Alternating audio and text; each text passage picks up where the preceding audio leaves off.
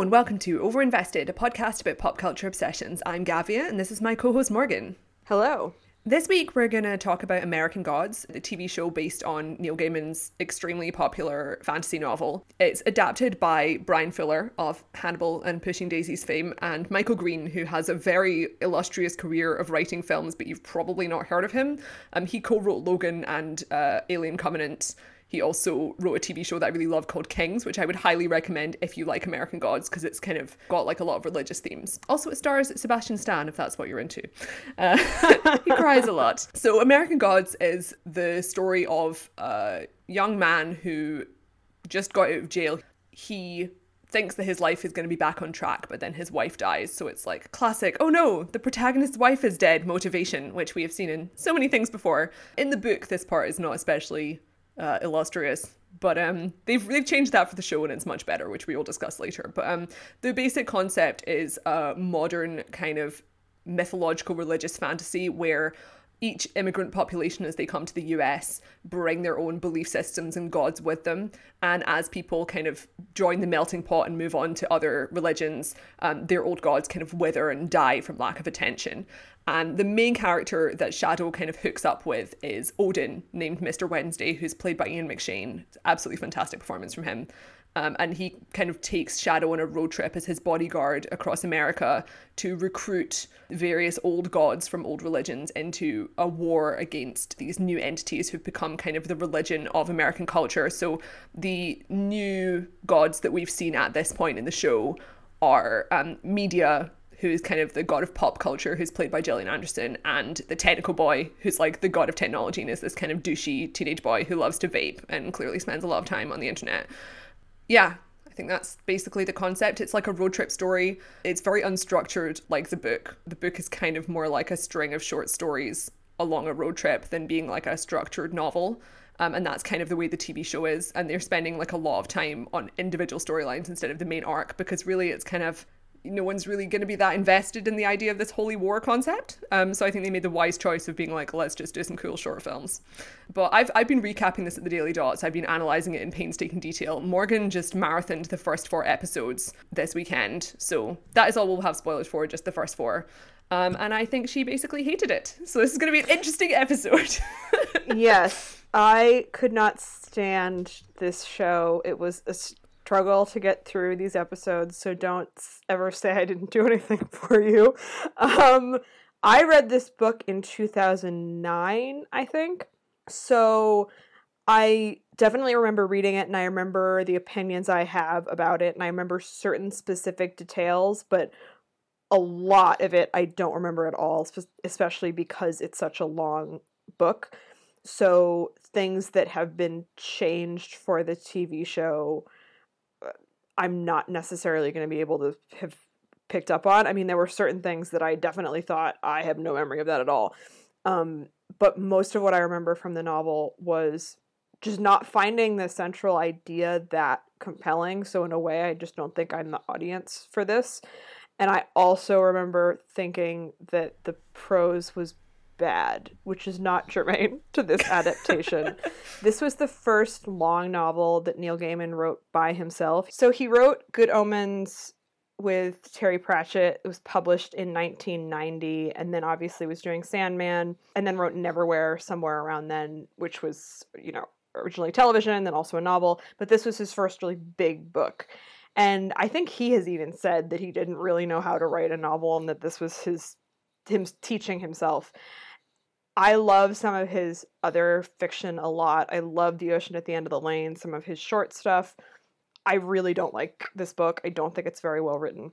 I know that some people really love it. My best friend in college, it was her favorite novel, which is why I wound up reading it. So I went into the show feeling quite skeptical, which is maybe not fair. Even watching the first episode, I was kind of thinking I should have a more open mind to this, and I was kind of... I think also... already knew I wasn't going to like it. As I was watching it, myself, a few weeks ago, I think I'd emailed you a few times being like, episodes 1's really a sexist. So it's like I wasn't really priming you for full enthusiasm, even though I do like this show a great deal more than you do.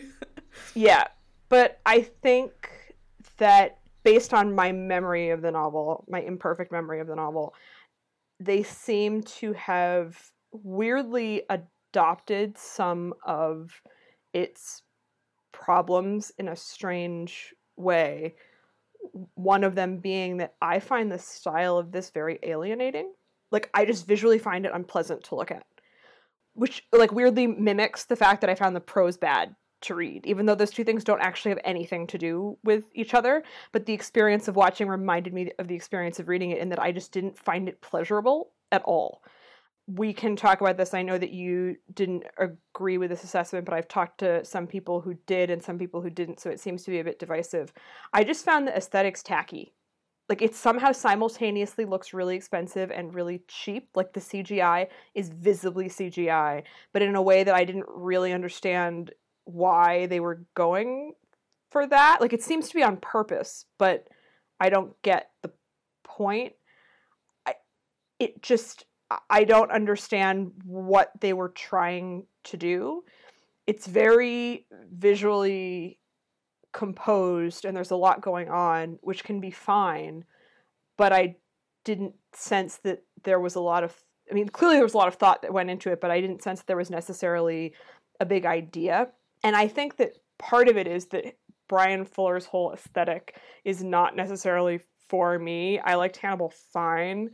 Like, I enjoyed watching it, and the aesthetic there is very coherent to the show, but isn't necessarily just what I like to look at, but it matched the show, so that was fine. And in this, I think A, it looks a lot worse, but B, I don't know what it's doing. So I was kind of just like, why am I watching? Like, what is this? What's going on? I don't.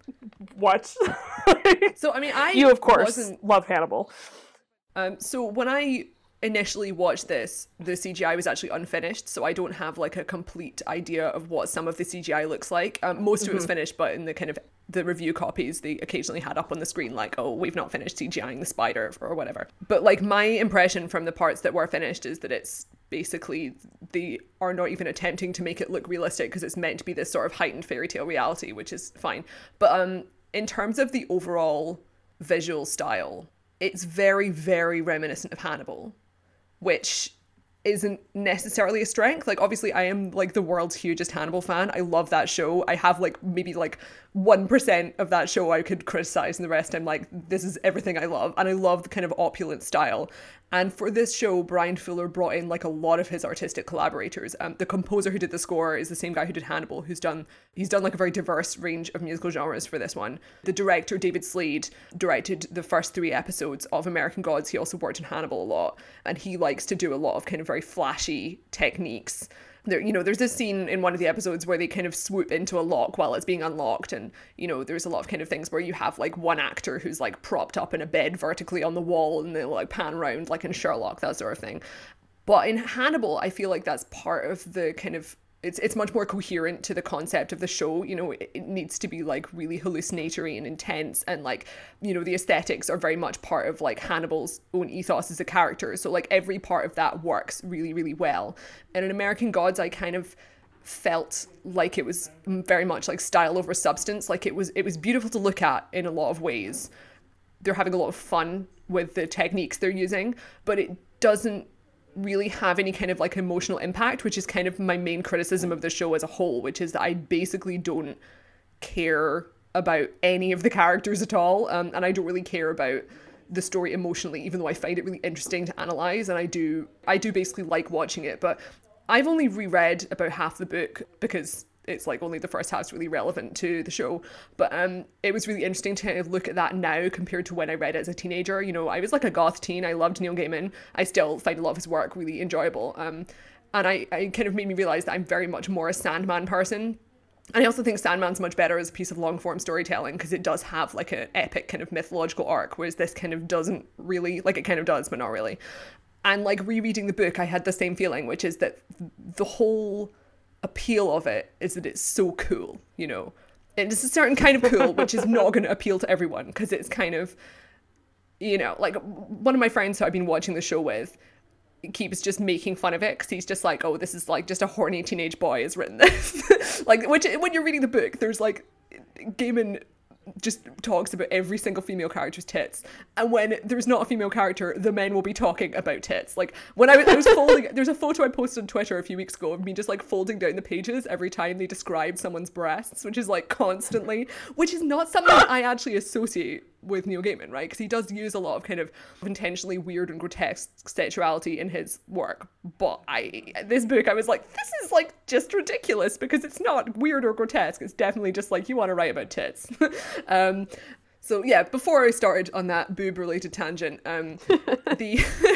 it's just not a very emotional show. And I think for some people that's going to be a problem, and others it's not. And if you're really invested in the book, then it's not going to be a problem at all, because it basically is the same idea, which is that lots of really interesting mythological references, cool road trips.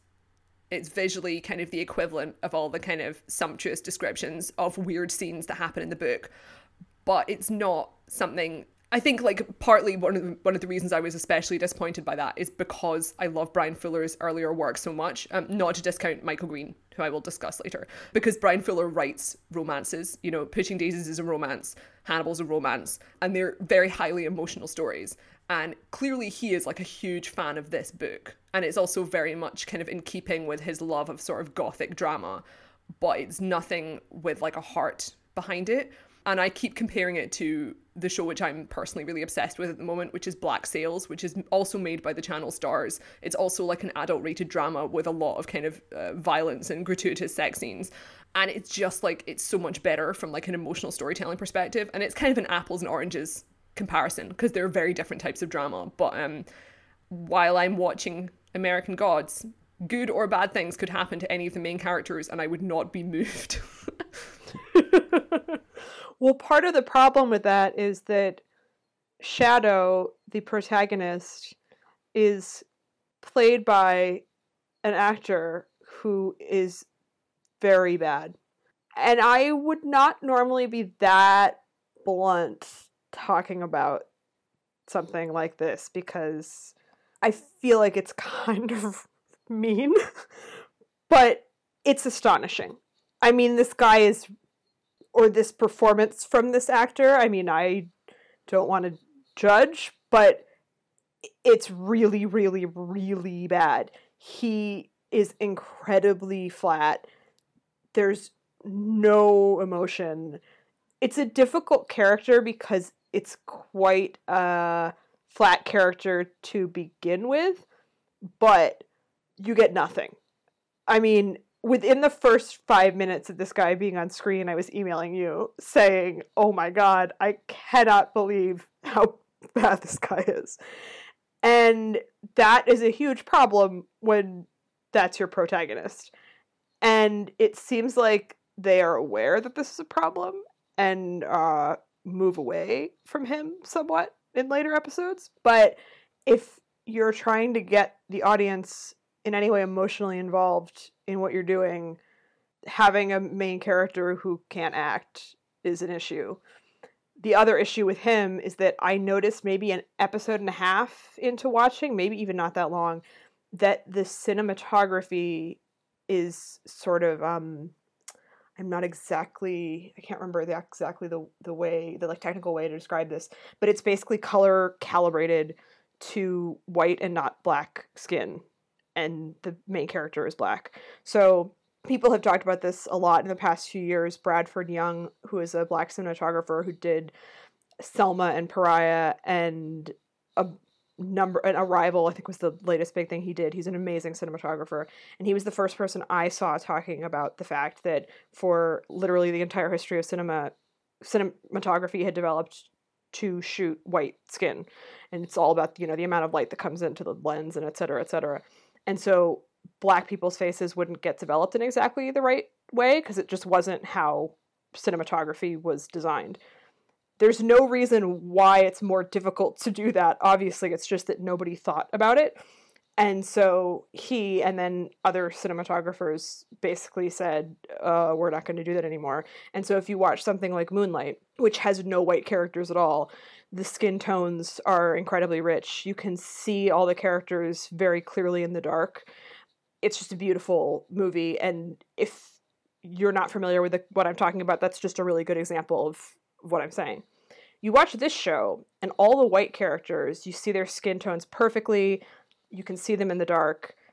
Shadow, and then also the other black characters, become very obscured, even in scenes with light. Or if it's really bright, then he gets washed out because it's just not exposed correctly. But you often can't really see his face. And I just thought, oh my god, they have not thought about the fact that their lead character is black and they need to know how to shoot him correctly.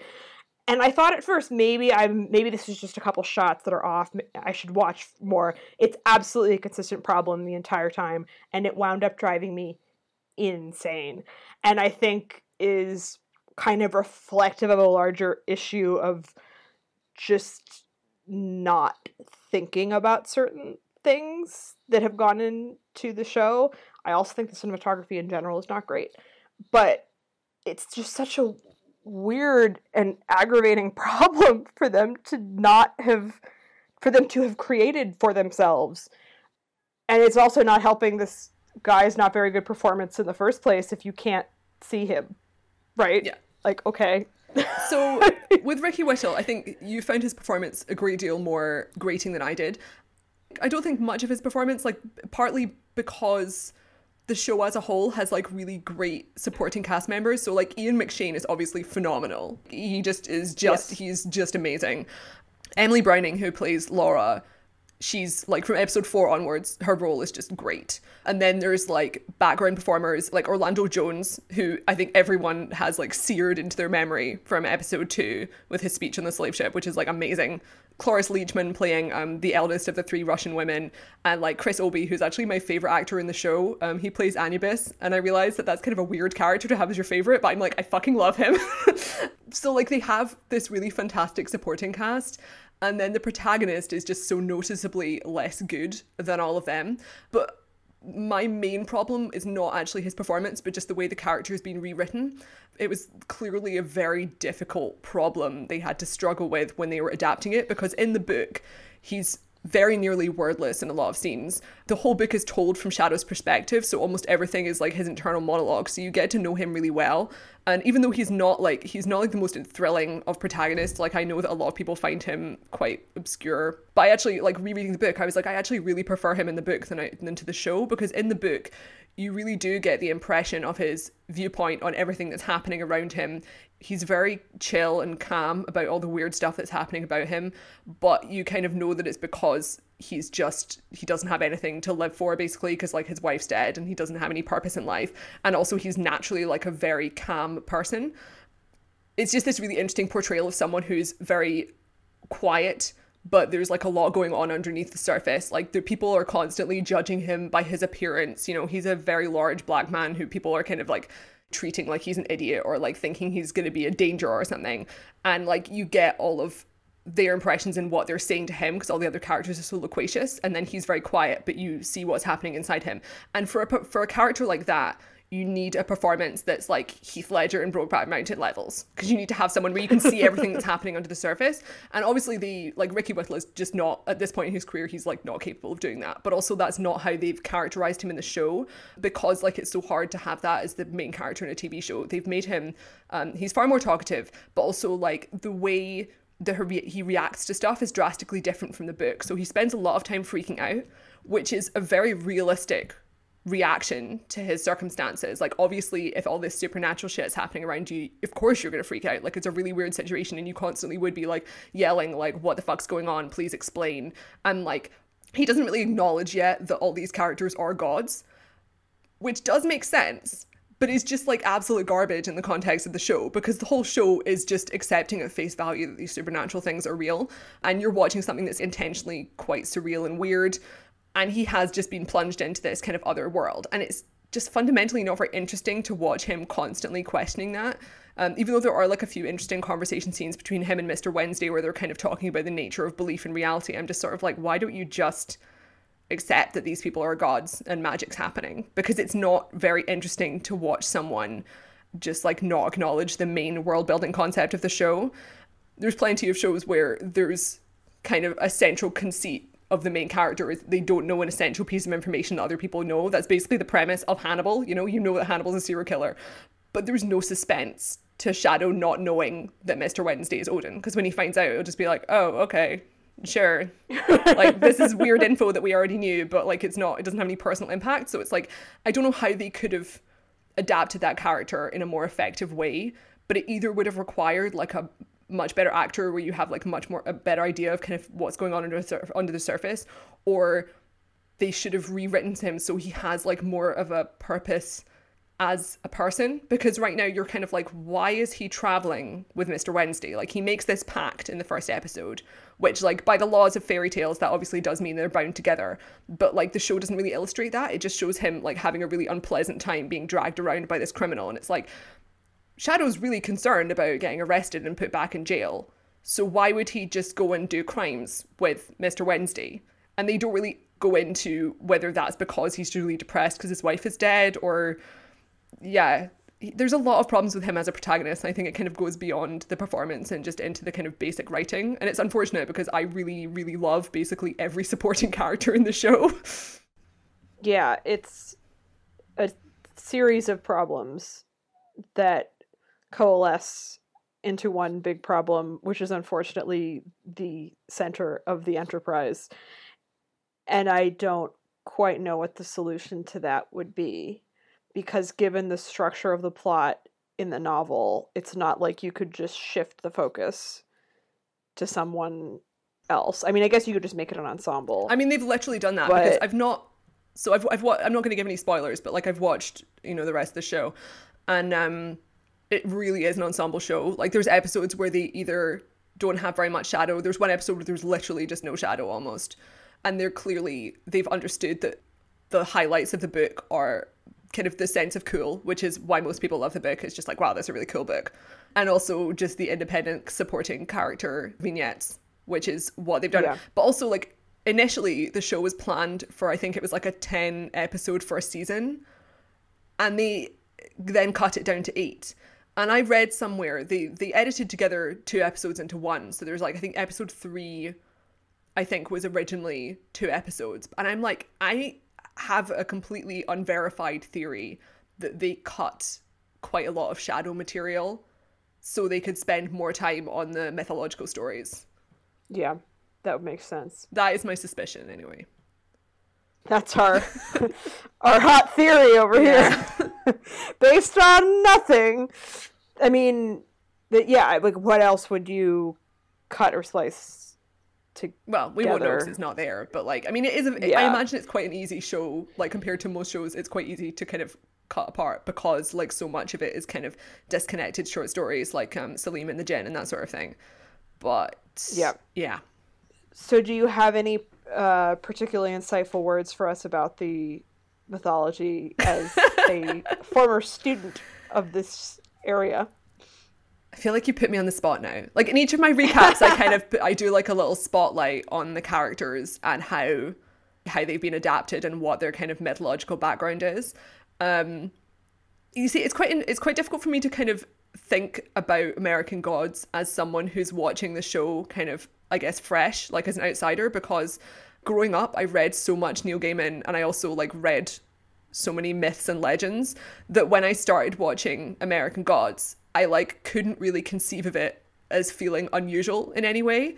And a lot of the kind of initial spoiler-free reviews in the first few weeks before the episode came out were being like talking about how it was so incredibly strange and groundbreaking. And it took me a while to kind of get on board with that, because I was like, just seems like super normal to me as someone who's read a lot of Neil Gaiman. Like, I was just like, there's nothing like weird here. And then as the show progressed, I realized that it's like basically unheard of to see people having these kind of conversations about religion on like American TV. Because obviously there are like TV shows about religion and there are TV shows with religious characters, but it's either like treated quite gingerly, or it'll be like, oh, there's like a crazy Christian cult, and it'll be like a kind of an Americana story, right? And I think that's where Michael Green comes in, the co-showrunner. He clearly has like a really intense personal interest in religion. I would love to know what parts of Alien Covenant he was working into in that context. But so, because like when he made Kings, that's based on a biblical story. It's based on the story of David and Goliath initially, and kind of David then ascending to the throne, but it's set in the present day, and it has the Old Testament God is present. He's not visual, but you can tell that he's kind of influencing things in the show. And it has like a really interesting attitude towards faith, because it's very clearly a Christian faith, but it's an Old Testament faith in the present day, where supernatural forces are like visually at work, kind of like in a Shakespeare play. And I love that show. I just find it fascinating. And I think this show kind of reflects that, because it's given him a means to like explore the concept of belief. There's only really one character in the show who is faithful, who is Salim. They go into more of that later in later episodes that you've not seen yet, but none of the main characters are religious, but obviously all of the gods are kind of the recipients of faith, and it kind of examines like the concept of faith as like a tangible force. And that's something that's in like all of Neil Gaiman's work and also all of Terry Pratchett's work, but it's not something you really see on television, like the concept of just straightforwardly treating religion as magic. And I look forward to seeing what people think of when actual Jesus shows up, because they do have Jesus in this show. And I am curious to see if that inspires backlash. I feel like it probably won't, because if you're like a very conservative Christian who's likely to get offended by fictionalized depictions of Christ, you're probably not watching this show anyway, because it's just full of man-eating vaginas and stuff, and I feel like those things don't really gel together as personal interests.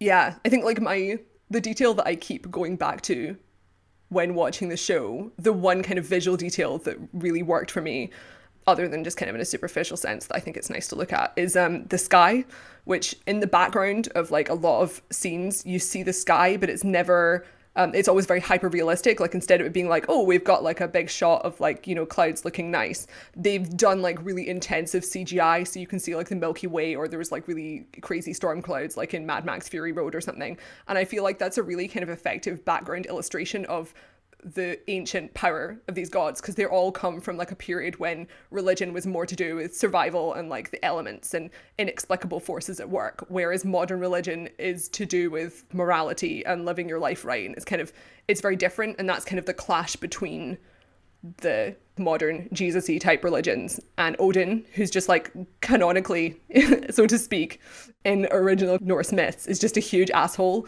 And people are just like, well, we better like go sacrifice some human bodies to this guy, otherwise he's going to send a storm and kill us all, which is really not the modern conception of religion by and large. Yes.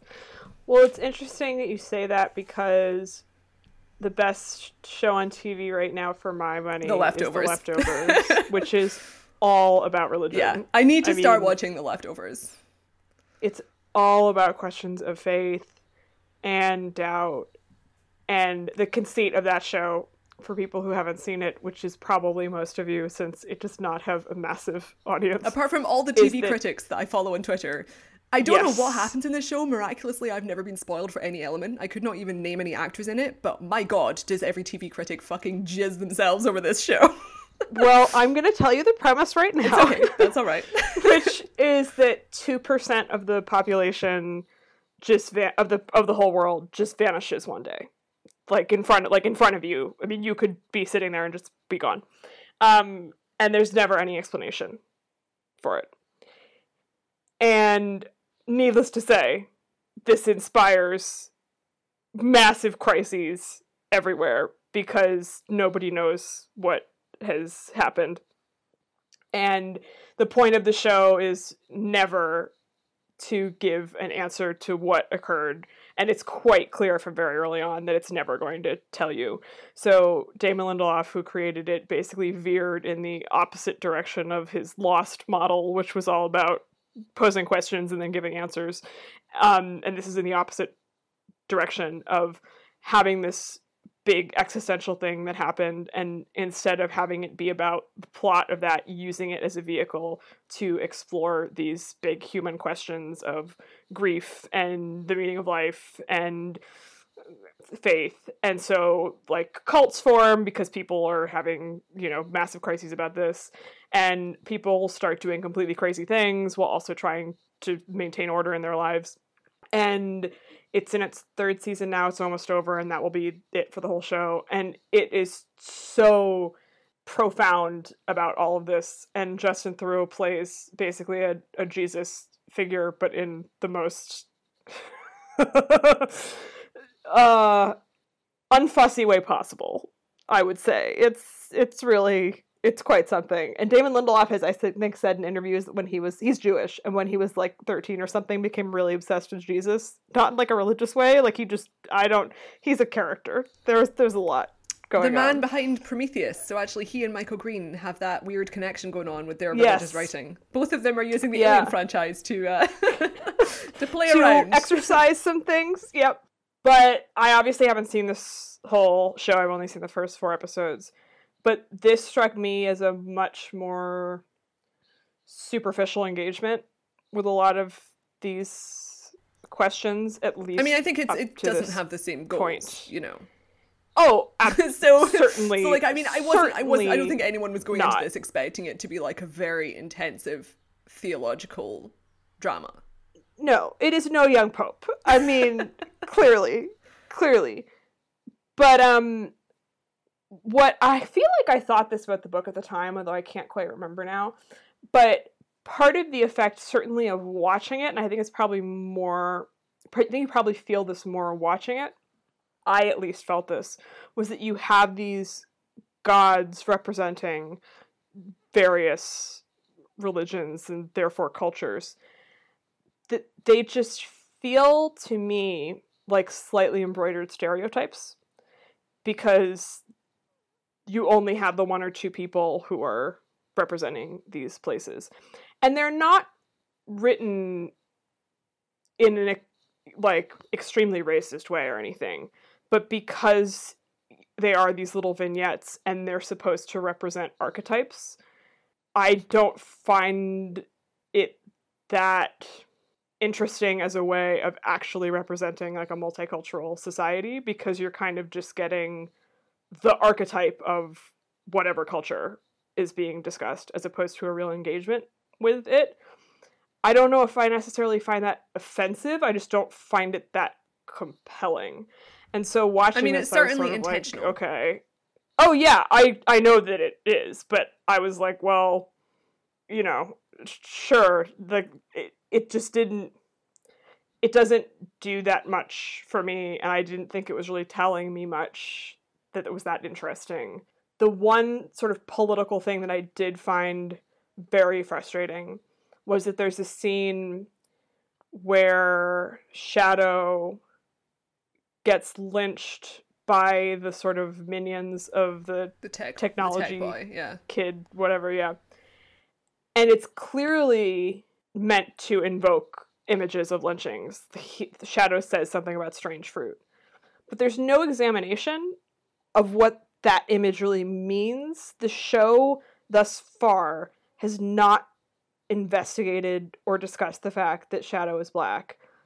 And that's okay. I mean, they do discuss it, because like the old Russian man is racist towards him, and also like I think there's in a later episode, which I'm trying to remember. Yeah, it's not aired yet, but I cannot discuss that. Yeah.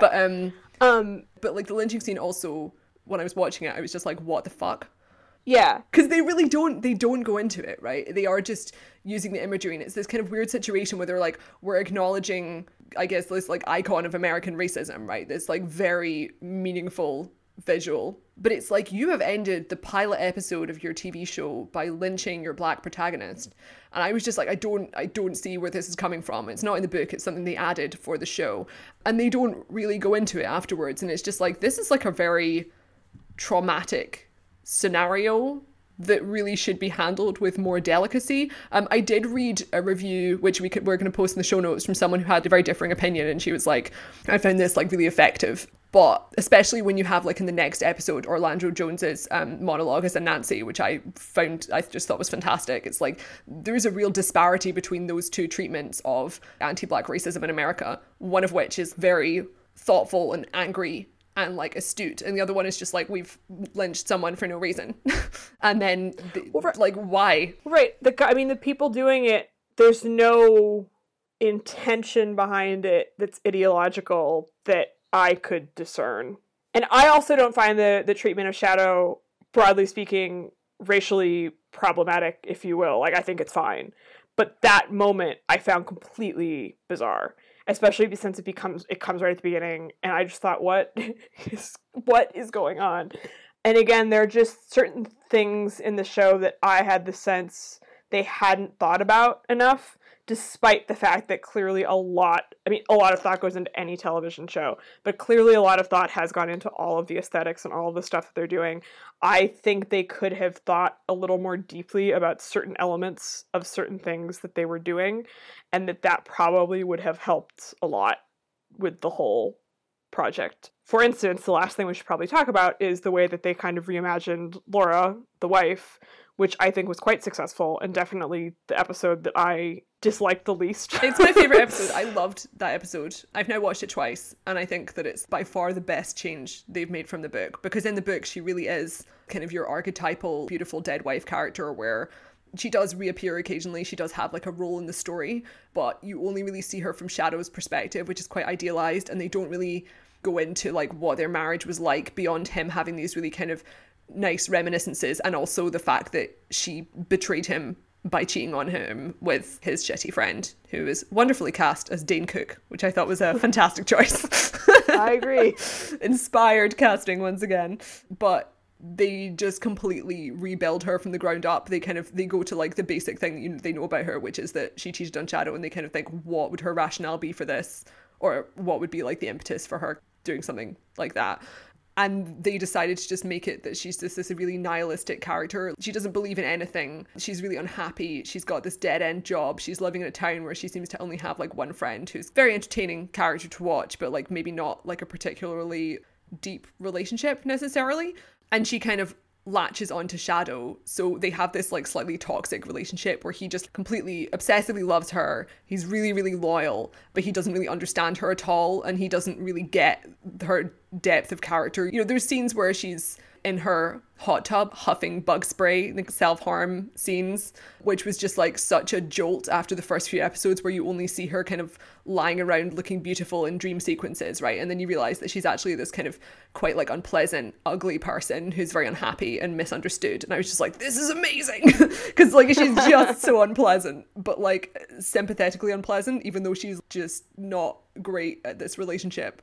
And also just like having a really miserable life. And it was just like, I love it. It's great. Yeah, I thought they did a good job with that. And I thought Emily Browning played her very well. And I thought if they had put that level of thought into certain other elements of the show, that would have helped immensely. And unfortunately, it does not seem like they did. And I really think she should be the main character. But unfortunately, that is not the case. She and her decomposing body. I just love that she's decomposing. I just love it. She's so gross. I remember finding that very compelling in the novel too. It was sort of the one thing. She just smells really bad. It's really great to have. It's really great to have a female character who's just like physically rotting. I feel represented.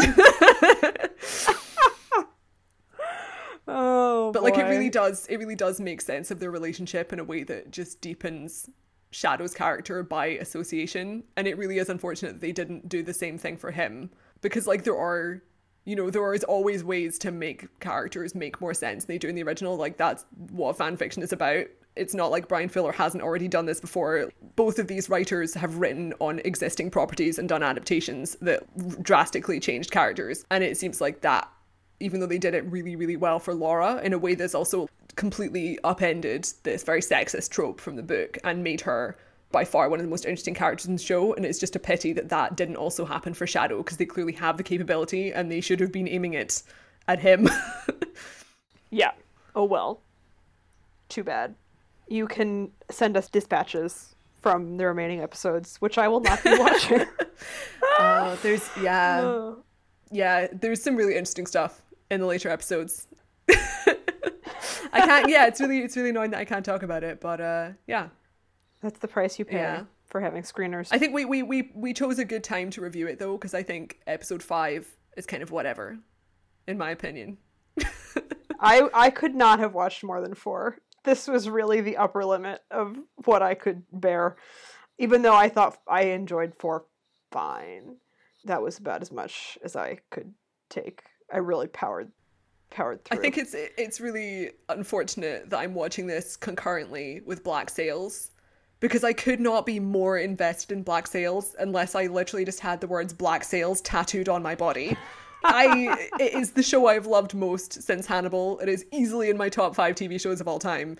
So I'm kind of like, when I'm watching American Gods for work purposes, I'm like, this is very interesting to write about, and I have a lot of appreciation for it. But like, I do not give a shit on the same level that I obsessively care about every character in Black Sails, including the ones that I hate. I'm just like so invested. So I think this episode is an underinvested podcast. Unfortunately, I hope that neither Brian Fuller nor Michael Green ever listens to this, because I am a huge fan of both of their work, and I would also very much like to interview them at some point. But unfortunately, I cannot lie about my mixed feelings on American Gods. I think your love comes through. You've been very fair. I'm the hater, and I don't care about what they think. So it's fine. Next week, we will be discussing Wonder Woman. Wonder Woman! Very exciting. I'm so bummed I can't go to a female-only screening because Britain sucks. Yeah. It is unfortunate. Surely there must be like an indie cinema somewhere that should do it. I know. I London. Googled. There was I'm nothing. surprised the Prince Charles Cinema isn't doing it in London. Yeah. It seems like something they do. To be honest, like, I would really quite like to go to a women-only screening of like anything. Maybe just once or twice a year, not for every movie, but like, you know, a women-only screening of Mad Max Fury Road. Someone tweeted Magic Mike, Kaylee Donaldson. I mean, those practically were female all screenings. Although actually, my experience, I think, was heightened by sitting next to a man and his middle-aged father on one side, and then like a hippie dude down the aisle on the other side for Magic Mike XXL. Holy shit! And the guy and his middle-aged father, once it was over, started like quite seriously discussing the film on its cinematic merits, and it was amazing. Oh my god! I was like, this is incredible. Anyway, I think Kaylee Donaldson, who I believe we both follow on Twitter, was tweeting something to this effect about having just all female-only screenings all the time, and I think what she suggested was The Beguiled. There was something else, and Dunkirk. And I was like, yes! I think I did see that tweet, actually. Yes. Yeah. Oh man, can you imagine? A screening of Dunkirk. In a perfect world. I mean, that would really be amazing. I can't imagine the experience. I honestly can't fathom. I really love the idea of that being like a film festival screening with like a bemused Q&A with Chris Nolan afterwards. Oh my god. Because he knows what he was doing when he hired Harry Styles, but he is not a man who has a tremendous amount of introspection when it comes to gender roles. Right. To put it lightly. And this is a film which, as far as I can tell, stars 480,000 men and literally 0 women. Yeah. Yet I think that an all-female screening would be interesting. Sublime. But anyway, Wonder Woman next week. Yes. Very exciting. Rare superhero movie where I actually know fuck all about the character. Like, I know the basics. I have read a couple of Wonder Woman comics. I know the origin story. But really, I'm going in blind here. And the earlier reviews have been quite good. They have. I've not read any, but it's been positive. I'm going to be seeing this at midnight screening for work purposes because they inexplicably did not have a critic screening here. But yeah. All right. So we'll be back with that. Thank you, as always, for listening. If you enjoyed this episode, we would greatly appreciate a rating or a review on iTunes. That's how we find new listeners. And otherwise, you can find us on overinvestedpodcast.com, on Twitter at overinvestedpod, or on Tumblr at overinvestedpodcast. Thanks. Bye.